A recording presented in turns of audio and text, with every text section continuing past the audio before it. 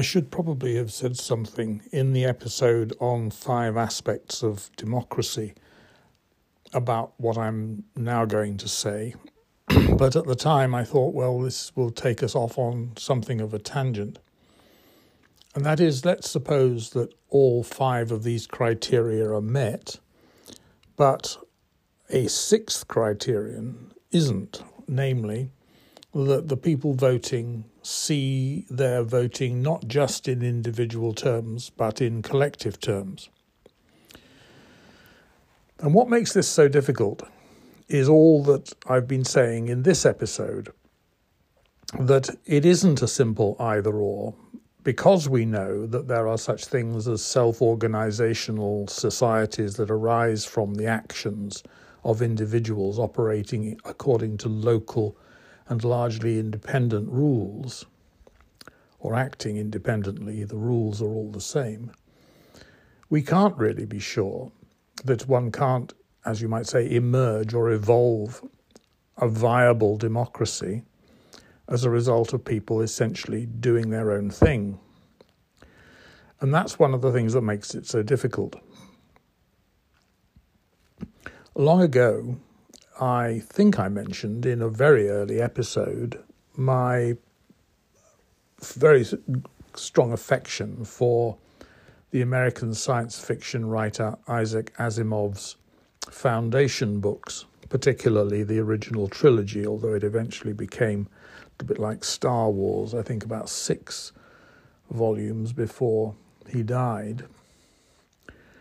And the background to that is that Asimov became interested in his relatively early life in the notions of historical determinism that shape Marxism. The idea, in other words, that there is a kind of statistically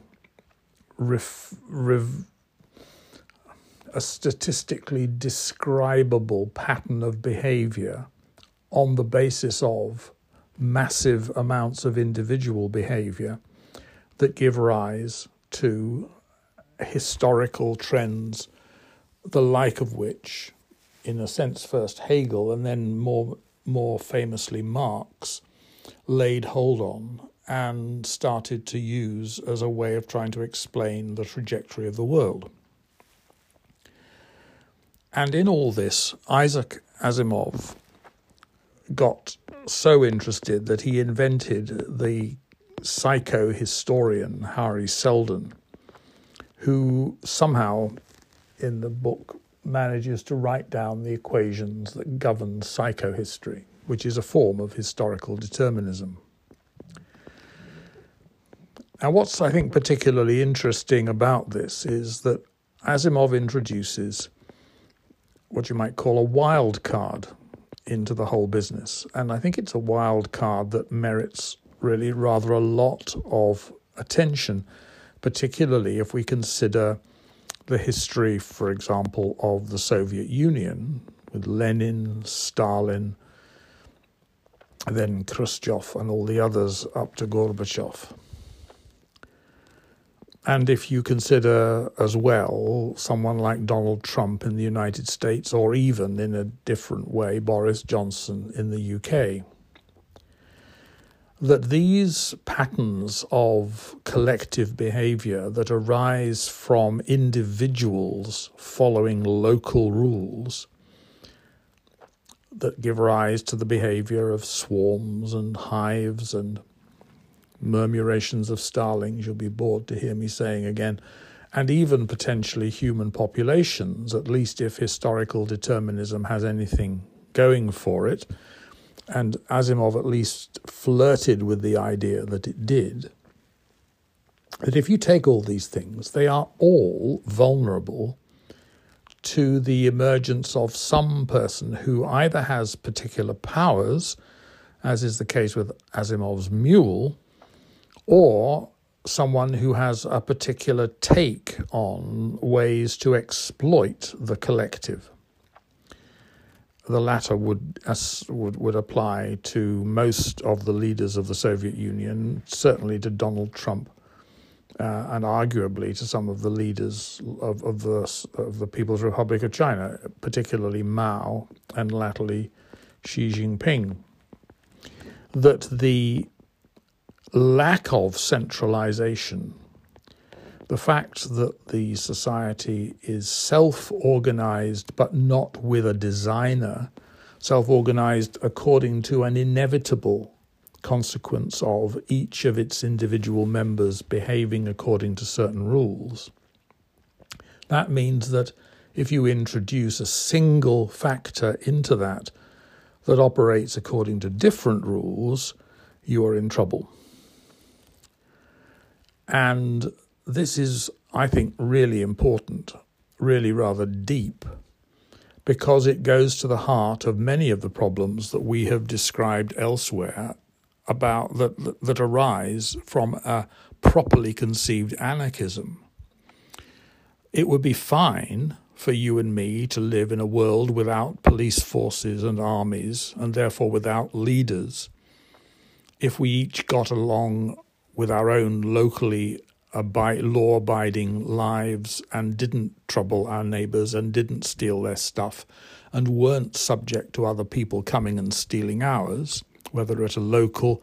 village, town, city, national or international scale. But the trouble is that you can't rely on that. And the problem with psychohistory, I think, as Asimov saw it, although whether and to what extent he saw it in quite this way, I think is debatable and not important here, is that if somebody comes along who is not anticipated in those rules and who operates according to different rules, as Trump certainly did,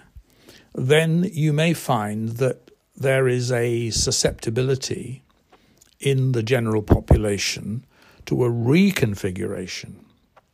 Let me put this in terms of my favourite example. If you think about the movement of a flock of starlings, each of them using alignment, closeness and separation as the three parameters that govern the movement of the flock, if you take that seriously,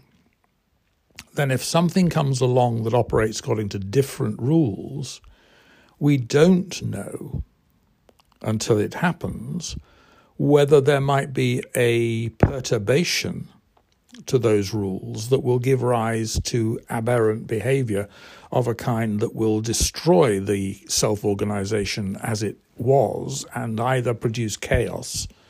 or produce a completely different kind of self-organization that is unrecognizable. And what I think Asimov saw, and what I think we've seen in reality in Trump and in the January the 6th attack on the Capitol building, and to some extent in Johnson, and to some extent in Brexit, is that there are circumstances in which very large movements in popular opinion, the background assumptions of a community, can be changed just by the emergence of a rogue individual, as Asimov's Mule, or some political leader like Hitler, Stalin, Lenin, you name it, who, not necessarily with intent, not necessarily, as you might say, by having grasped the implications of what he's doing, just triggers an unforeseen reconfiguration of the whole swarming mass that can produce something unprecedented and that we had no capacity to anticipate.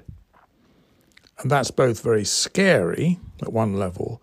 but also very instructive at another, because it shows how significant individuals, not necessarily even political leaders, but just significant individuals, I suppose religious leaders fall into this category to some extent, can precipitate fundamental shifts, like dropping a crystal into a supersaturated solution or triggering some mass movement as a result of a tiny influence, the famous, infamous butterfly effect or whatever.